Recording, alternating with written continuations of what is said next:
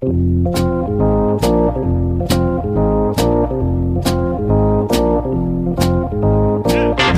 us a little bit about what you saw and being able to relay that message to Cora when you watched Kimbrel pitch and kind of help out so he wasn't tipping his pitches.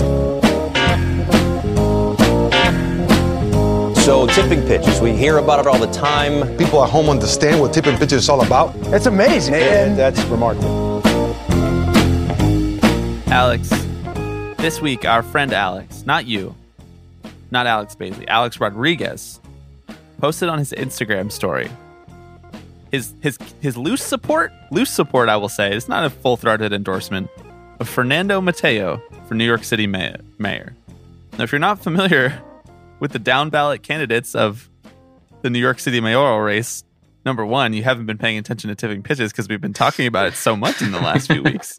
But number two, I'll just say he's the Republican candidate on the ballot in New York City, and his most recent Instagram post is a screenshot of a Fox News article written about him. Headline, mayoral candidate talks bringing business back to NYC. Quote, first thing we need to do is get public safety back. Your thoughts? Would you like to endorse someone for New York City mayor in the first minute of the podcast or no? You know, Bobby, I don't really like to get into politics here. Oh, yeah, true. I just kind of like to stay away from that sort of thing on this show. You know, I mean, I really respect that Alex Rodriguez is standing up for his city that he doesn't live in. And this seems like a really, really sound move on his part to back the Republican, a Republican candidate for New York City, which I don't know the last time I had a Republican mayor. Probably Giuliani, right? Giuliani? I don't know. Here's a question for you. Most of the time when politicians are like, we need to, quote, bring business back to a city. Number one, what do they mean? Number two, I feel like I'm A-Rod. I'm listing off numbers a lot here. But does New York City need business back? Like, I think of New York City as a place where a lot of business is still happening. Am I wrong there? This is not like an Appalachia coal mining town. It's New York City. I get what he's saying in the context of the pandemic, but is his mayoral platform, I'm going to end the pandemic? Right. Yeah. Like nowhere really on Mr. Mateo's website is. This is so much free publicity. Free publicity. I can't believe we're doing this. I can't believe we're doing this either. No mention of COVID anywhere. The first mention of public safety is about getting guns off streets, which, I mean, good for Mateo for taking a stand to defund the police. That's a controversial call, but I respect it. Yeah. His slogan is hashtag Let's Fix NYC. Like, that tells me a lot about what he's going to do. And in the slogan picture, it's a picture of him and Alex Rodriguez. So we're not just talking about mayoral politics here. We're talking about our number one beat, Alex Rodriguez. That would be so bad if Alex Rodriguez had a direct line to the New York City mayor. Oh, I mean, let's be real. I'm sure if he wanted one right now, he could get one. But can you imagine having like A-Rod's real estate development group, like building skylines on the Hudson River? Yeah. I mean, I guess I can imagine that. That feels like a very real thing that would happen. Do you think that A-Rod and Bill de Blasio have ever had a conversation? Probably in passing, but do you think they've ever had like a phone call where A-Rod was like, let's sync up? Well, I'm sure they chatted when he was trying to buy the Mets, right? Yeah. I think actually in that case, it was probably Bill de Blasio who called up Alex Rodriguez and not A-Rod calling de Blasio. You know, I'm sure he actually sees de Blasio as there being very little that he can do for A-Rod. Okay, well, this is a baseball podcast, so maybe we should talk about baseball. What do you think? If you say so, buddy. Not a lot happened this week, but you know, we'll squeeze an episode out of this. Yeah. We're going to talk about Fernando Tatis's extension. We're going to do some voicemails for open season, and of course, we're going to finish by talking about our main man from day one of this podcast, Tim Tebow. But before we do all of that, I am Bobby Wagner. I'm Alex Baisley. And you are listening to Tipping Pitches.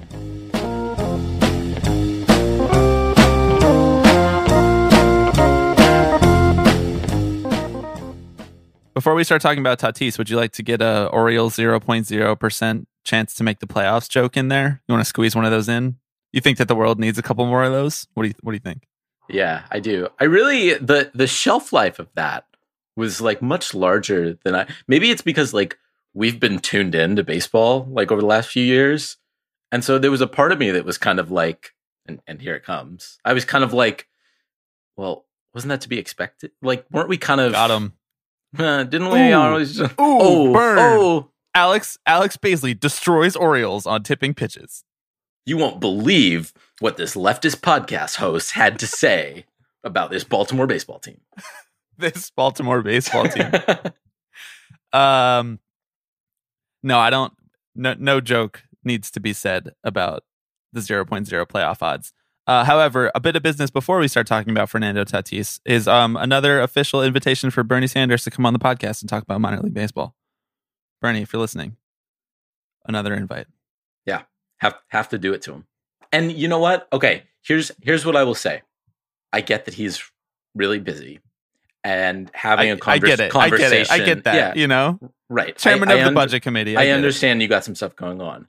However, if you don't have the time, Bernie, Mr. Sanders, to sit down and have a conversation with us. No, we're the New York Times. We refer to everyone as Mr. and Mrs. regardless. Yeah. Great video of him that I saw on Instagram, by the way, explaining why he's fine with people calling him Bernie, even though like he's their senator. That was a nice video. Go check that out if you're listening. It's very sweet. SpawnCon for just Bernie vibes. Well, we started the pod by doing SpawnCon for the Republican candidate for New York City mayor. So I'm balancing it out here. My point is, Bernie, if you don't have time to hop on a fair and balanced. If you don't have time to hop on a podcast with us, you can call 785-422-5881. That is 785-422-5881. Just a great call. And, drop us a voicemail. Great call. If Bernie Sanders called our voicemail, we would have to wrap the segment because no one else ever calling ever again would reach that level. It would be probably the greatest thing that ever happened to either one of us. All of the people who left voicemails for us this week just got their feelings hurt a little bit. I mean, come on. Love and respect to those people, but if Bernie called in to do a 3-minute tight rant about why the minor league should be unionized, it would be of a different proportion. Do you think he could do a 3-minute tight rant, period? No. Again, Bernie, if you're listening, there's a 3-minute limit, so keep it. That stump speech was pretty long. I loved it, but it was pretty long. Okay, let's talk about Tatis. 14-year, $340 million extension, Alex. What are you going to be doing in 14 years? There's another very popular Twitter joke that we don't need to fold back into the conversation. Right, exactly. I'm going to be 35. I think. Nope. I'm going to be 38. Woo, good math. Yeah. Okay. Tatis gets his mega extension. This was rumored earlier in the offseason, and it finally came to fore as soon as pitchers and catchers reported. I don't know why that is. I guess the Padres or Tatis or whatever had kind of decided to wait until this point because it just made more sense for them. But whatever. It seemed like this was in the workings for quite a while. And it's a really interesting one. And I want to hear what you have to say about it because $340 million is an unbelievable sum of money to guarantee for your career earnings. No matter who you are, no matter how good you are, Tatis, he's the brightest young star that this game has. He's one of the best players, if he's not on track to be the best player in the game. He's obviously a guy that we've talked about in the last year in this bubble season as the face of baseball, and he's on the cover of MLB The Show, and he plays with that same verve that we are dying for all the time, and that a lot of players do. But he just does it kind of loudly, and he grabbed the national baseball discourse in a way that a guy like Lindor just hasn't been able to for whatever reason. And that's a lot of money. So good for Tatis. However, immediately the conversation diverged into a few different paths. Number one, that's a lot of money. Good for Tatis. Whoa, crazy, huge amount of money. Wow, that's like the Sports Center tweet. Then you have like the people who are in our Twitter circles who are like, damn, that's kind of an underpay. if he continues on this path. And because the way that the contract is structured, it basically buys out his arbitration for about $50 million, which is what he was basically projected to win in arbitration if he continued to have these stats. It's what he would have been able to ask for and then win at the arbitration table. We talked a lot about arbitration last week. If you don't know quite how that works, go check that episode out. But it then tacks on a 10-year, $290 million chunk of a contract onto that after his arbitration years would be over. So, yeah, he has the guaranteed money of the arbitration in case he gets hurt, in case he underperforms a year. He has that guaranteed $50 million, and then he has a guaranteed $290 million after that. But 10 years, $290 million. It's not by any means resetting the market for a player of Tatis's caliber.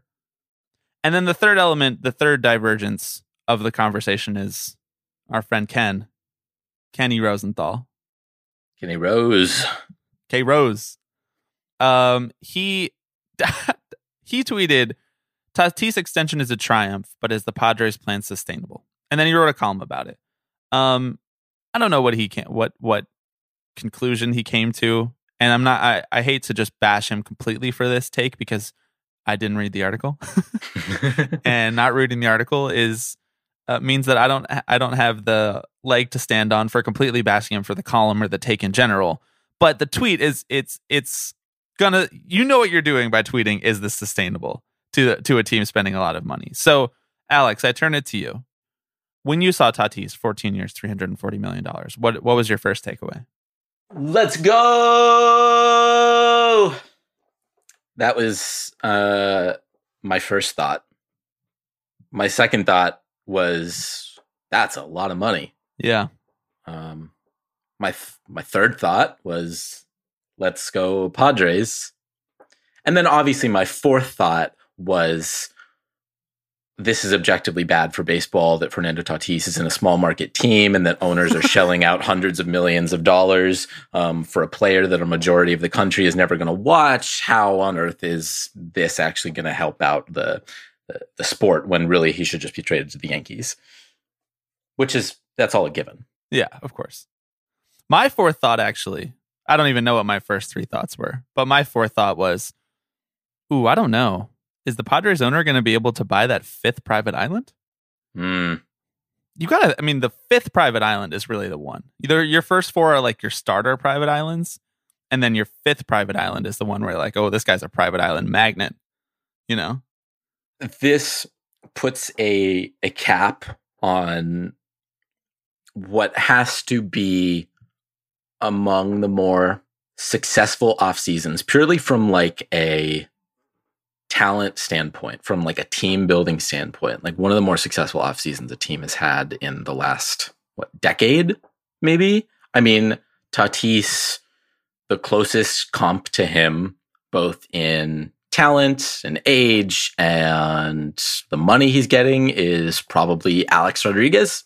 Yeah. Who, as you might know, managed to carve a career out for himself.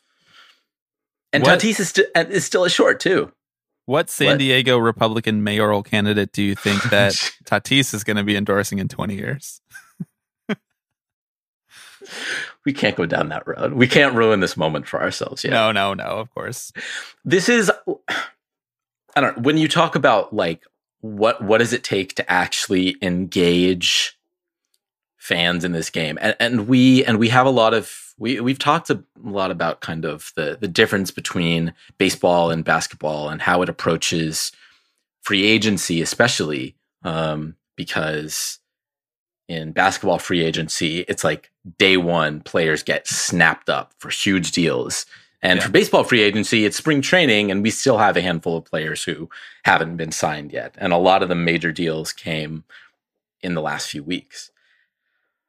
And the Padres kind of single-handedly bucking that trend, I think, has reinvigorated, re-energized a lot of people about baseball in general, about the upcoming season. Like, there have been a lot of people on my timeline who I think are in similar headspaces as you and I, who are saying this game is kind of being fucked over by billionaires right now. And yet, the Padres are flying in the face of all that. And I think now it falls to Major League Baseball to say, how can we get as many people watching the Padres as possible, right? Like, now you want everyone to see this player who is ostensibly the face of the game, maybe one of 2 or 3 choices. Yes. I think MLB is doing a good job of that, actually. I have enjoyed the way that Tatis has come in and been embraced by the league at wide on their social channels and, in promo for things like MLB TV. And now obviously he's on the cover of MLB The Show. I think all of that has been handled really well. And I think, low bar to clear, right? Like, you have this really amazing, super talented, super handsome young guy who plays shortstop for one of the most fun baseball teams in the league. If you can't market this guy, you might as well just close shop and go home. You know what I mean? So I'll give them their plaudits, but at the same time, it's not like they're revolutionizing how to market a young star here. I think that for the Padres at large, the phrase that you use there, they're flying in the face of all of that. And even to bring it back to something that Ken Rosenthal hits on, that kind of bruise that he's pressing on by writing a column, is this sustainable? I think that he knows how owners feel. We know that he knows how owners feel because he talks to them all the time, or he talks to the front offices about how the GM, he talks to GMs about how their owners are feeling and what they're telling GMs. And we know just from the last 2 years or 3 years of stars getting moved that sometimes teams go all in and they change their mind. And it's been a while since we've seen a team go all in the way that the Padres have gone in. They signed Machado for $300 million in free agency. And at the time, I remember you being like, oh, the Padres just butted in. And they were like, well, if nobody wants Manny Machado, one of the top 10 players in baseball, we'll just sign him for like what he's worth. Like 10 years, $300 million. That's what he's worth to us. And they had signed Eric Hosmer. And, far be it from me to revel in the fact that I can use Eric Hosmer in the argument in favor of myself. But they traded for all these starting pitchers. They have a lot of young talent too, but they're bolstering it by building this team around them the way that you're talking about in this offseason. And then they extended their actual superstar, the guy, the gem of this group, the guy who's going to build a fan base more than any of these other team building moves have. You can say maybe signing Machado in the long run of this, let's say the Padres win one World Series, or they win a couple World Series, or they come close, or they challenge the Dodgers for the next 5 years, and it's really fun, even if they don't come away with a title. In the long run of all of this, you might say, actually, the Machado signing was like the one. That was like, he brought the most value. He was the best player after all of this. That might be true. I don't know yet. But in terms of building a fan base, this extension is messaging to Padres fans, we care about you, and we see what other teams are doing, and we don't want to do that. In fact, we want to do the exact opposite of that. In the same offseason that a Cleveland fan base had to go through watching their star get traded to a bigger market. And there's just no way to not factor that in when you're factoring about what the Padres are doing. It isn't just building a baseball team. It's building a relationship with a fan base, a trust with a fan base that you're going to do right by them and keep the guy that they love the most. And Tatis is just that guy. He just is. For a myriad of reasons that we've talked about a lot in the last year of this podcast. It is really interesting to kind of watch this all play out in contrast to a lot of the turmoil around players like Chris Bryant and Nolan Arenado, who were pretty royally screwed. Similarly, generational talents, right? Like guys who are a cornerstone on the infield and like in theory you can build a team around. And yet they were not treated anything close to that by their general managers, by their owners. And the way that the Padres have approached Fernando Tatis Jr. feels like the exact opposite way to do that. Like you said, you build goodwill with fans. You build goodwill with a player by not fucking around with his service time, calling him up the second you felt like he was ready, at the encouragement of other players on the team, by not even waiting until he plays out his arbitration years, by pretty much saying, screw it, we know he is a generational talent. We want you on our team forever. Yeah. And like, that's... You'll never wear another jersey unless we both amicably agree that you should, because we're not competing anymore and we want to send you to a team where you might have a chance to win another World Series. That's what this deal is. Period. It's over. He's done. His whole career is here in San Diego. And if you're a fan, man, that's cool. Like, that's pretty cool.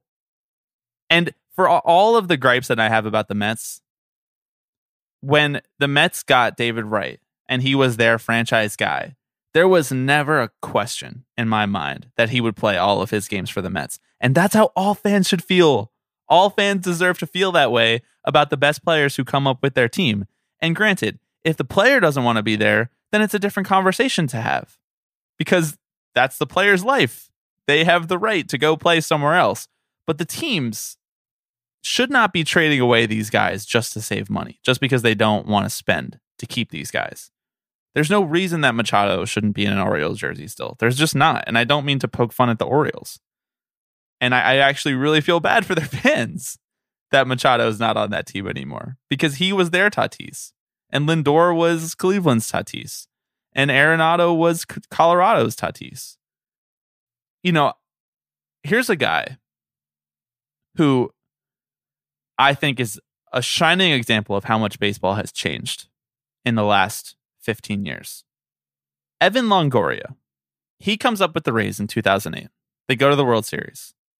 He plays out his arbitration years. He plays out his pre-arb years. He plays out his arb years. But he stays with the Rays for the Rays, the team that we joke now trades everybody before even they hit their fourth year, before they're even in arb. He stays with the Rays all the way through till 2018 when he gets traded to the Giants, where he's no longer as valuable to the Rays anyway. He's not as good of a player anymore. So he's there for almost 10 years. Not 10 full years, but almost 10 seasons. And that seems to me like almost unheard of now. Like Lindor, who's a better player than Longoria. Arenado, who's the same position and probably a better player even than Longoria was. He's not even making it to 10 years with that same team. It's just, stuff has changed so quickly, and we haven't even noticed it. That a team like the Rays would keep someone like Longoria for that much longer, and a team like Cleveland or Colorado would just let their stars go for basically nothing in the span of 10 years. Yeah, and I think that this speaks to the myth of the small market team, which, again, it's like you play in the market that you make for yourself, right? By the Padres investing in their team and putting a better product on the field, that's going to garner them better TV deals.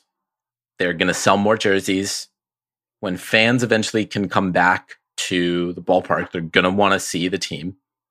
Like, this is how you build a bigger market around your team, right? Because you have to spend money to make money. I'm no Ross Stripling, but I think I get how that element of business works, right?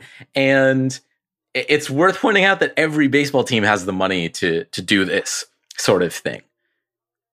Does every team have the money to shell out $300 million to two players?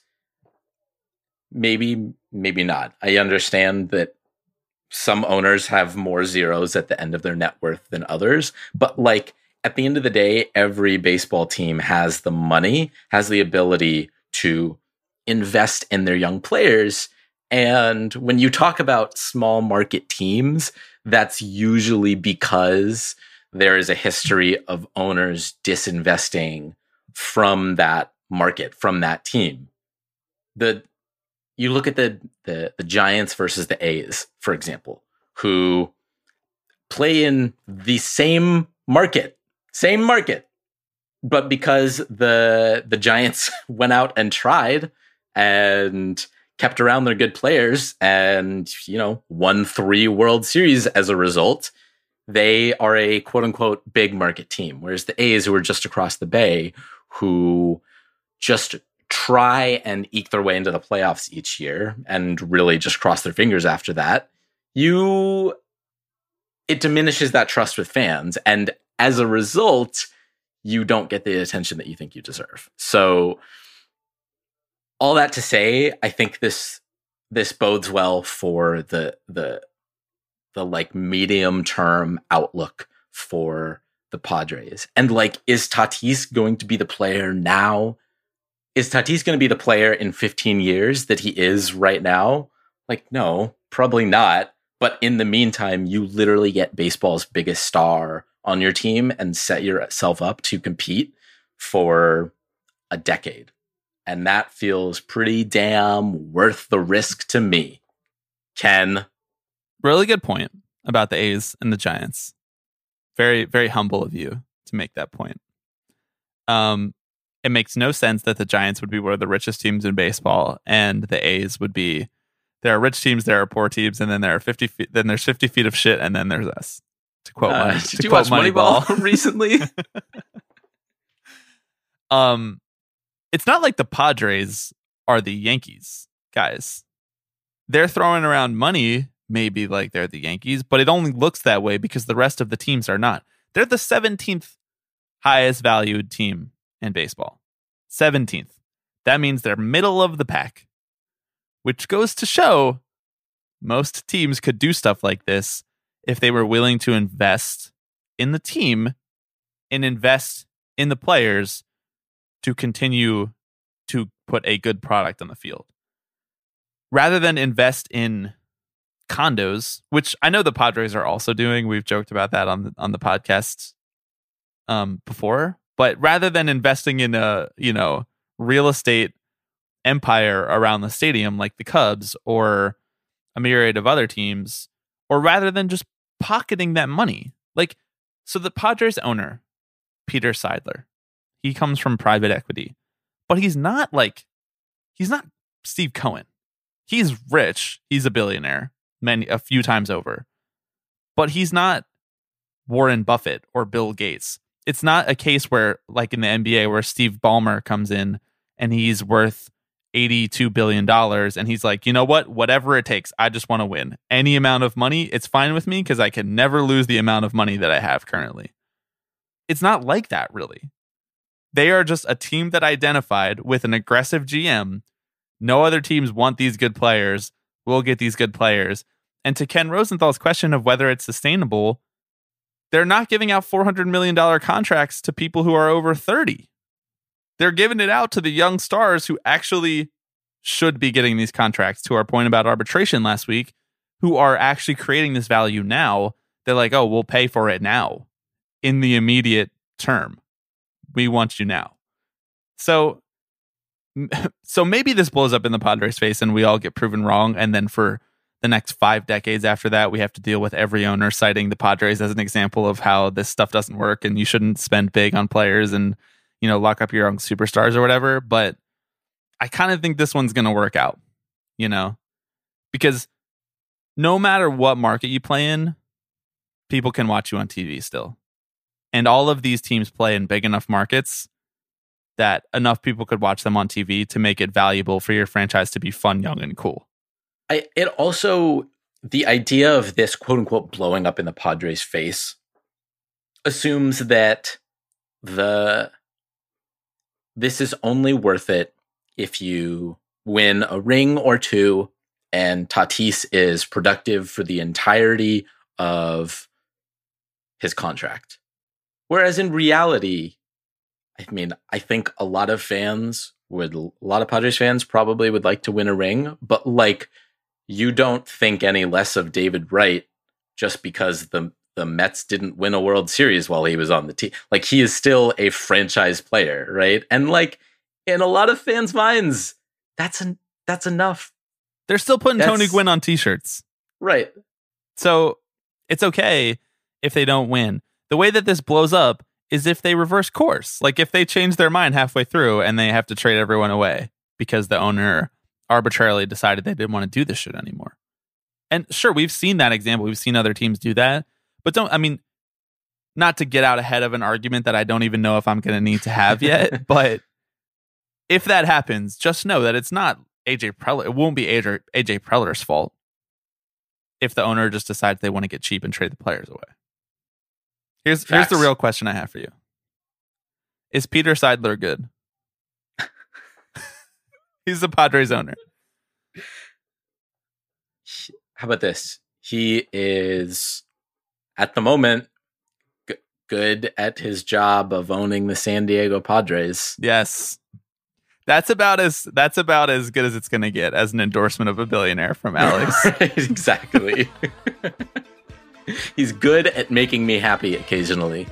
Okay, we're going to do some voicemails, but we're going to take a quick break first.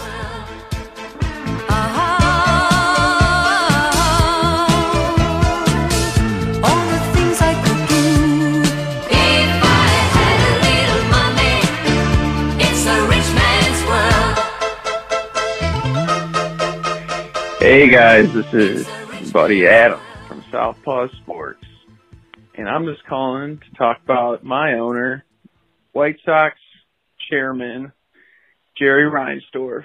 Now I could go on about Jerry basically inventing collusion to deal with burgeoning free agency.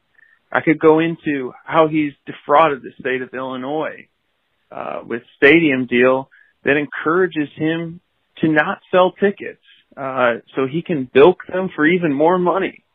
Now, I could do that, but what I'm going to do is I'm going to get a little personal and say that especially fuck Jerry for having me come interview for a position as a developer on the White Sox, telling me that they would reimburse my Uber from O'Hare $50 to the stadium. Still haven't seen that money. Fuck you, Jerry. Wow. Adam, thank you for calling. Jerry, get him his $50. Like, what else can we say? Yeah, lots to unpack in that voicemail.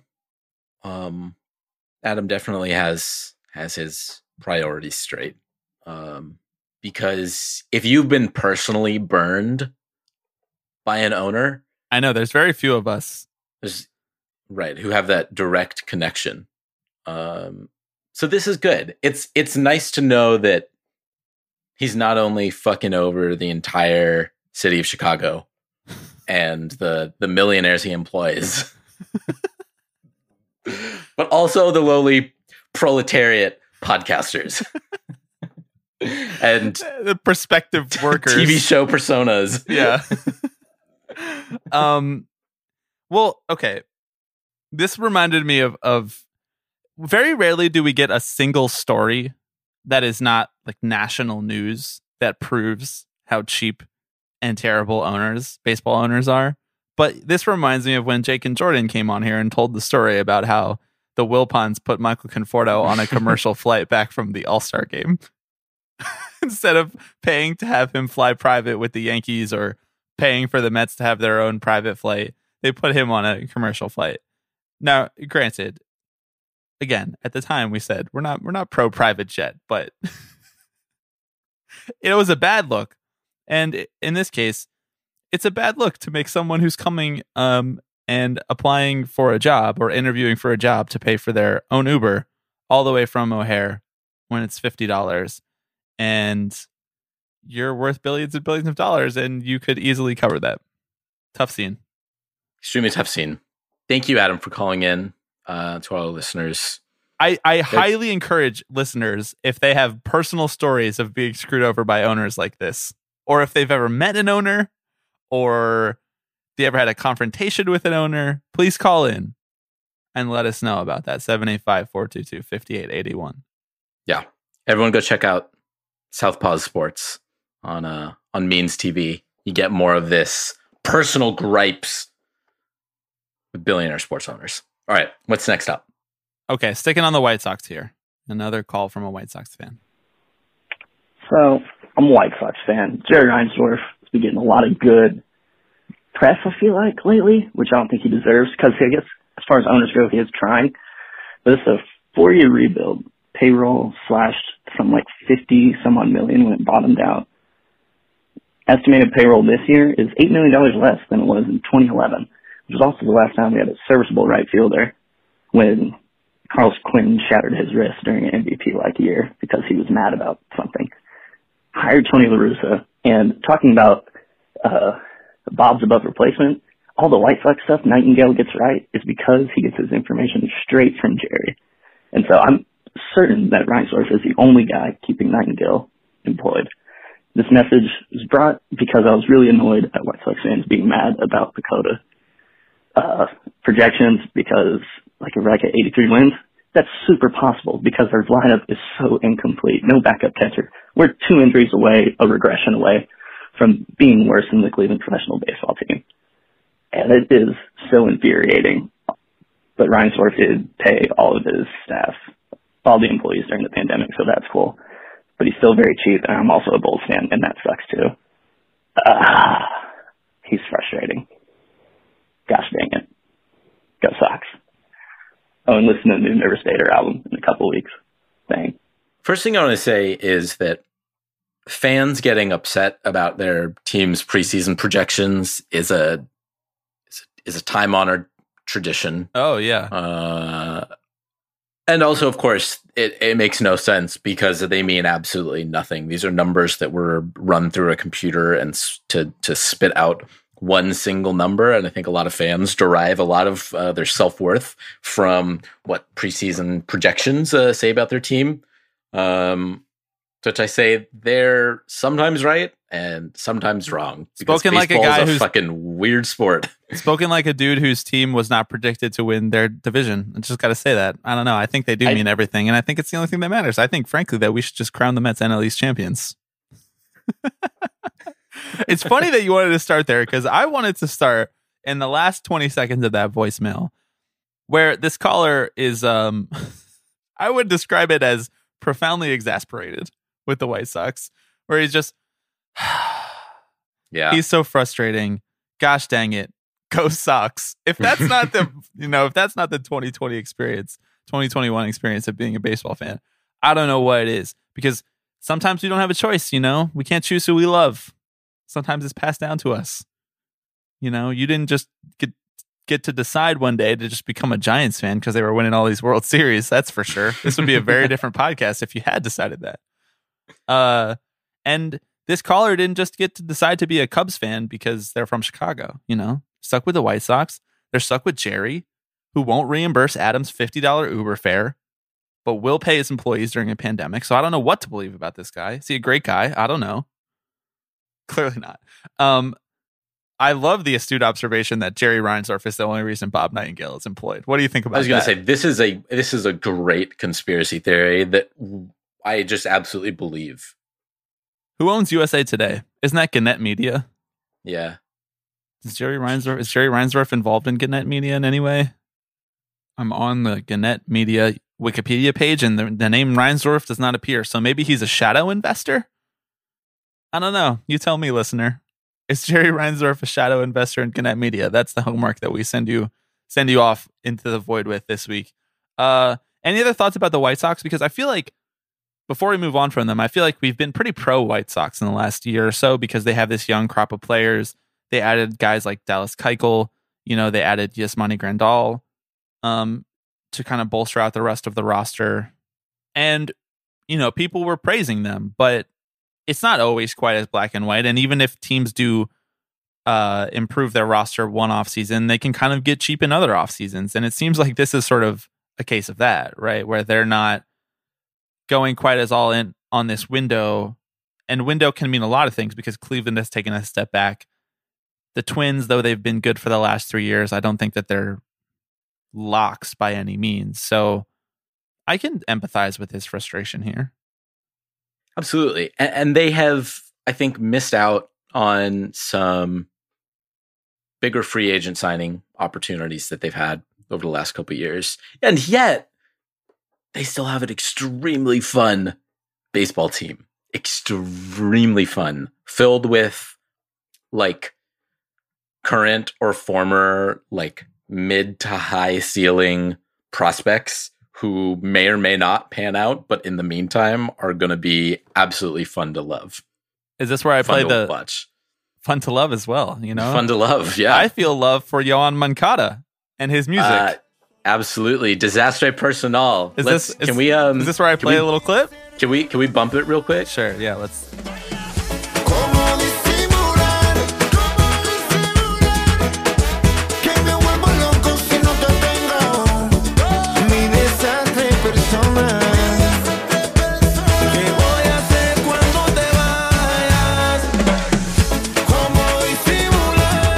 That's good stuff. I was listening to that before you got on the Zoom this morning. Full disclosure. I was just chilling, just leaning back, bumping it. Yeah, getting in the mood. You know? And that's why this episode has been so fun. Okay, should we move on? Yeah, let's do it. Okay, got a voicemail here about the Dodgers from our friend Kieran. Hi, Bobby and Alex. Kieran here. I just wanted to take this opportunity to send an invitation to Guggenheim Baseball Management Group to eat my whole ass for totally ruining my baseball joy and signing right-handed harassment monster Trevor Bauer. I am just unbelievably bummed about this, as I'm sure many others are. Any advice, guys? Thanks. Bye. Well, my first advice would have been to call in and complain about it, and you already did that. So now I have to think about something else to say. Alex, you want to take a stab at this one first while I formulate my thoughts? So I think my second piece of advice after, like you mentioned, calling in and just speaking it out loud, you know, there's power in voicing your concerns. There really is, yeah. So my second piece of advice is probably see if there are any Mets players on Twitter who could help you dunk on him. Because he will respond. He will engage. Yeah. You know he will. Yeah. He can't resist. He really can't resist. He just has to post, you know. He's like Steve Cohen. He has to post. This is especially tough because I don't think any of us have plans to go to baseball games in person in the incredibly near future.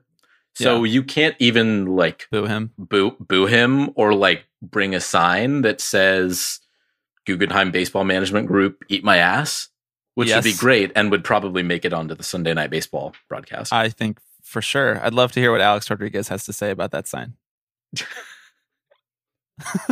Please do that when we're allowed to go back to games. While I recognize that it sucks, obviously, to have Trevor Bauer on your team, and as a Mets fan, I came very close to experiencing it, and I was admittedly very relieved when he didn't sign with the Mets, as I'm sure many Mets fans who are like-minded with us were. And him coming to the team in such public and annoying fashion, and him being there, making the most money, and I'm sure that there will be multiple instances where you will have to deal with him as a personality all throughout the year. But one thing that I will say is that no player is infallible on any team, and we probably shouldn't hold every single player up to be an icon anyway, and not every player is cut out to be that. And just like throughout the rest of the country and the rest of the world, there are good people and there are bad people in the game of baseball. And if you can kind of set that aside in your mind while you're rooting for the team, and you're rooting for the team, if you're a Dodgers fan, then you can kind of make those internal judgments about when you want Trevor Bauer to fail and when you want the Dodgers to succeed. I know that's not a perfect answer and it's not going to feel good. But I think if you're actively considering that and actively considering about what it means to have this guy on your team and taking the opportunities to sort of engage in conversations about why you don't like this guy. Like, for example, when we would go to Mets games together, Alex and Jeurys Familia would come in to close the game out. And if we were there with people who didn't know about Jeurys Familia's history or Jose Reyes' history, when we were at games when Jose Reyes was on the Mets still, it's an opportunity to have those conversations. And I know they're not comfortable, and I know it's unfortunate, and I know that the game should not be littered with these guys, but still, I think there is some value there, and it sucks. And I empathize with Dodgers fans for it, but it's not like he wasn't going to play baseball, you know? And there are worse people in the game of baseball than Trevor Bauer, most likely. So as unfortunate as it is, and as damaged as the sport is and the environment around it, that we put this dude of all dudes on a pedestal like he's some revolutionary concept in the sport, it's not forever. And you can still love the Dodgers just the same, because it's not like you voted on this and voted yes for him to come to your team. I thought the Dodgers were like publicly owned and traded, you know, like. Yeah, actually, the Guggenheim Baseball Management Group, public. Yeah, they heard our episode and they were like, that seems like a more equitable version of the sport. We're going to put them up for sale to LA. The last thing that I'll say is that not everyone on the Dodgers likes this dude either. You know, not every player that's going to play with Bauer this year wanted to play with Bauer this year. So you can take some solace in that, right? Like you heard, and this is even sadder, but you heard Zach Britton in his press conference talk about how there's no place for Domingo Germán basically on a baseball team after what he did, or there's no place for that. I forget exactly what Britton said, but he basically said he doesn't like the guy. And the locker room is a complicated place where many of the players that you love on the Dodgers will be like, fuck this guy. I don't like this guy. And so honestly, you can take some solace in that and rooting for the rest of the Dodgers, because they're like, I hate this guy too, even if they're not going to come out and publicly say it. However, if there is any player on the Dodgers who is feeling like that, give us a call at 785-422-5881. We can we'll put your voice through one of those modulators. Our producer Bobby will heard of that guy. I know that guy. Yeah, I've heard of him too. Yeah, we can guarantee anonymity. So we're here for you. Okay, final voicemail. Hi, Tipping Pitches. I'm a little behind, so I'm sorry if this has already been discussed, but I want to talk right now about the Minnesota Twins. The current owner, Jim Pohlad, is actually pretty good as far as owners go. It's more or less a family business. He's done a lot of good stuff for the community, donated to Democrats, spent money for the most part. I don't have a ton of complaints about him. However, I do want to talk about his dad, Carl Pohlad, because Carl Pohlad is unforgivable for the simple fact that he was willing to sell the Minnesota Twins to MLB so that MLB could get rid of the team. He was willing to sell my team for parts back to the MLB, and the only thing that stopped him was that the Twins couldn't get out of their lease with the Metrodome, the worst stadium other than maybe Tropicana Field and maybe the history of baseball. And you know what? I'll go to bat for the Metrodome. A lot of good memories, a lot of fun times. If nothing else, it is in the pantheon for blocking my shithead owner from selling the team for parts. So that is all I have to say for that. Thank you for listening. This is not something that we think about often, Alex, and we certainly have never talked about it on the podcast. But in 2001, the MLB owners voted to contract two baseball teams, the Minnesota Twins and the Montreal Expos.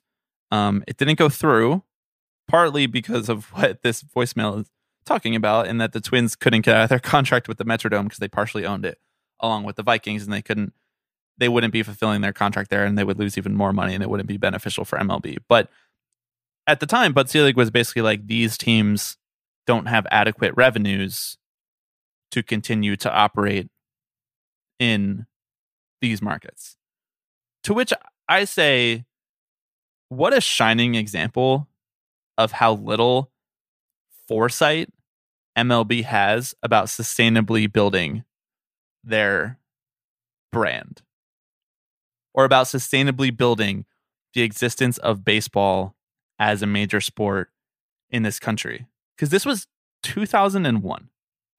And since 2001, I mean, these TV deals, granted, there were some lean years between 2001 and like the mid-aughts and into like sort of the 2010, 11, 12 range where they started signing some of these new TV deals. But since then, I mean, business is booming. We talk about this on the show every week about how owners investments have doubled, tripled, sometimes even more, to the tune of billions of dollars whenever they choose to sell a team. So I think that this 2001 MLB contraction plan, and you should read about it more if you're interested in it, but I think it's just such a shining example of what tenuous hands we're in with the people who are in charge of our sport at its highest level in this country.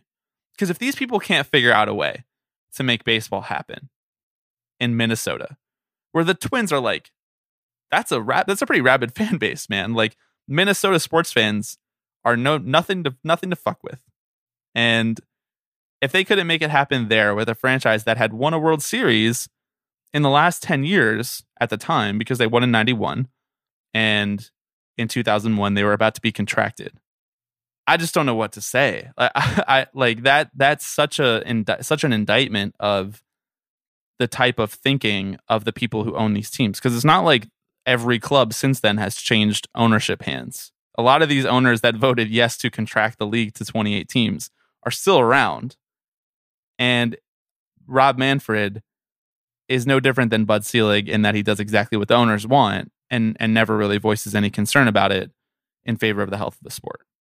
It's just also so telling, like, how insular this and like incestuous this community of owners is, that really, like, it's like play money for them in a sense, you know, like there's not a lot of care given to what a franchise might mean to a city, to the fans, to the history that has been built there, to the community around the stadium. And while the Twins deal ultimately fell through, the other half of this, as you mentioned, was the Expos, who amid all of this, owned by Jeffrey Loria, who sold them to the league and then bought the Marlins from John Henry, who turned around and bought the Red Sox, right? And it's like, these are still names that we are contending with 2 decades later. And we're right? never going to get rid of them because billionaires never die. They just live forever because they feel no right, shame. Exactly. Or hand down the team to their kids, yes. You know? Yes. Yeah, I think that is probably the most jarring part of this, is kind of reading about it and seeing how little has changed. Yeah. Especially when we were, at this point, just a few years removed from a strike, a player's strike. Yeah. And interestingly enough, after that player's strike is when revenue sharing started. So revenue sharing basically went into effect in 1996. And the Twins were still not doing so hot 5 years later. So granted, they hadn't figured out the model, right? But revenue sharing among the clubs is basically the reason that no club can ever go under now. I mean, we have the A's ownership basically holding the team hostage and threatening to move it. But we don't have teams threatening to sell and move cities anymore because they're not economically viable. We only have it because the owners are extremely selfish and craven individuals who want public funding for their stadiums because it's expensive to build a stadium. There's no Expos anymore. Whatever the Rays spend or don't spend, or whatever they say about their revenue or don't say about their revenue, no one is like, yeah, the Rays are going to go under next year if they don't get sold. I guess we had it with the Marlins a little bit, a few 5 or 6 years ago, but that's a whole Jeffrey Loria complication that we don't have time to get into. We really need to do a whole episode just on Jeffrey Loria. We should do a whole episode on the Marlins sale. I mean, that would be interesting enough because Bruce Sherman is a clown, and I don't think that things have really gotten better there since that. But the boss just is in charge. Openly planning future episodes on the podcast, pulling back the curtains for the listeners. Thank you for calling in about the Twins. And this is a great example of something to call in about if you're a fan. A decades-long grudge that you're holding against your former owner who almost screwed you out of not having a baseball team. This is the type of thing that sticks with a person as a fan. This is the reason that we don't trust owners. Yes, precisely. So if any of you are in your feels about any wrongs that your owners have committed towards you, your fan base, past or present. Could have been yesterday, could have been a decade ago. Doesn't matter to us. Hit that line at 785-422-5881. I'm going to repeat it every 10 minutes until every single one of our listeners has dropped us a call. So slide into our voicemail. If you don't like hearing the sound of your own voice, that is cool. I don't either. Hit us at tippingpitchespod@gmail.com. Good thing you do a podcast every week. Good thing I don't listen to it. Okay. It's time.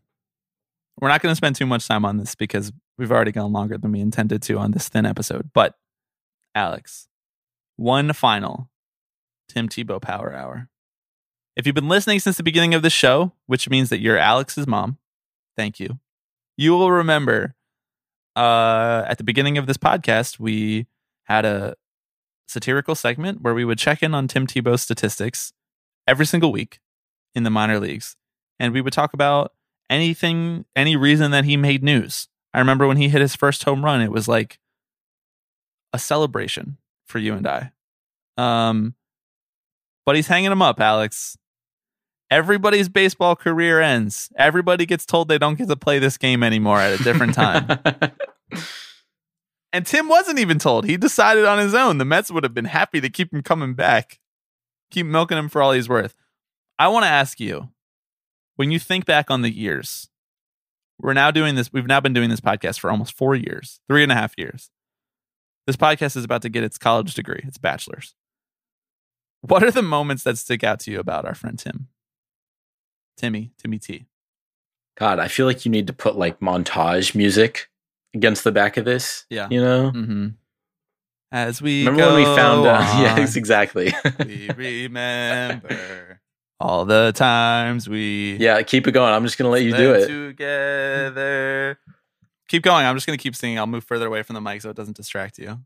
Okay, sounds good. You remember the time that we found out that he produced a movie that was like loosely based on his life? Yeah, I do remember that.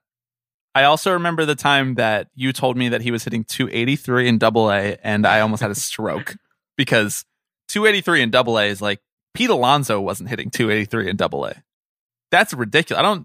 Did Tatis hit 283 in AA? Should Tebow have a 14-year, $340 million contract with the Padres? Well, the problem is that he has a lifetime contract with our Lord and Savior, and that comes first. Yes. He got to AAA and things didn't go so hot. He hit 163 in his time in AAA. It's tough, man. In AAA, they can throw curveballs. Here are the 3 things that I wrote down for my 3 favorite moments in the history of chronicling the career of Tim Tebow on the baseball diamond. Number 1 is the time that you told me that his full name was Timothy Richard Tebow. Mm-hmm. And as a nickname, we decided to call him Tim Dick. That is, wow. That was some real college memory hold that one. Some real college humor shit. Not jokes that we would make anymore. Number 2. We're much more mature. Yeah. Number 2 is the time that we went to see him in person at a Trenton Thunder game. Do you remember this? I wasn't there. You didn't go? Wait. No. Really? Yeah. All right. The time that I went to see him then. I thought you were there. I went to see him twice in one season. I thought you came with me. You just got done saying you memory hold something, so maybe you were there and you just don't recall. That's probably fair. I don't think I've ever seen a Trenton Thunder game, but I could be convinced otherwise. No, I'm going to find a picture of us there and I'm going to tweet it out. Okay. Okay, and the third thing is, I don't know if you remember this one either. I hope that I'm remembering this correctly. Is the time that I think that you actually sent an email to his agent to invite him on the podcast to promote a book that he had coming out. We legitimately tried to get Tim Tebow on this podcast. Did you ever get a response on that? Like, did you get a formal no? Like, we got a no from Barry Zito. We can just we can say that. Right away. Like within 10 minutes of inviting him on. We haven't gotten a no from Bernie yet, so the door's still open. Well, and I don't know that we ever got a firm no from Tim's agent. So what you're saying is it's possible. So the door is still open. Yes. If Tim's agent is listening, he's got some free time now, I guess. Oh my God. Weirdly, I feel like not playing minor league baseball means he has less free time because he'll be like on TV more. He'll be in the Philippines doing mission work more. He'll be directing more movies. He definitely didn't direct that movie. I think he just produced it. But maybe he's going to get into directing films. That would be quite a heel turn for him. I mean, maybe he links up with Yohan Moncada and drops a rap song. Maybe. I would listen. Christian rap. I guarantee you no one else finds this segment funny except for us. So let's put a nail in this coffin and we'll pour one out for Tim. Pour a little bit of coffee out on my steno pad for Tim.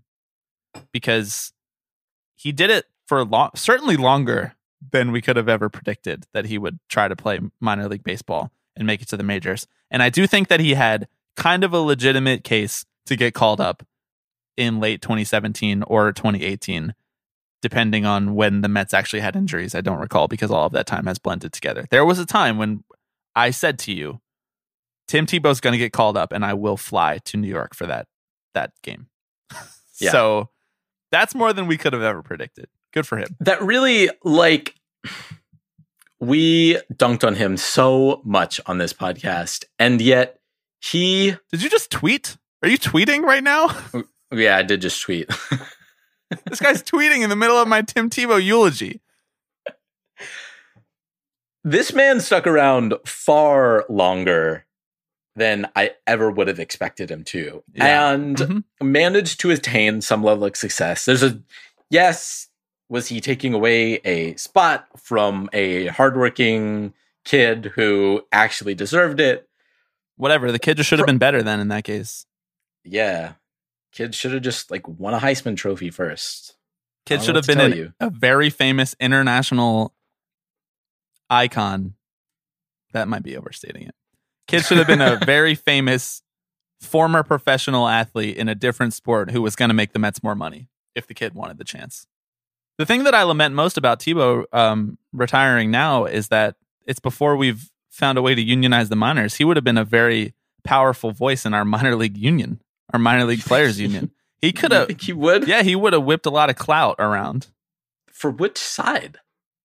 Ours. For sure, dude. Do we think that Tim Tebow is pro-union? He's a good, hardworking gentleman. He's definitely one of those guys that's like, unions just don't make sense for every workplace, Right. Exactly. He's like, construction workers should have a union because they could die on the job. But minor league baseball players, I don't know. Right, exactly. It should be your choice whether or not to join a union. And why do I have to pay a dues for this?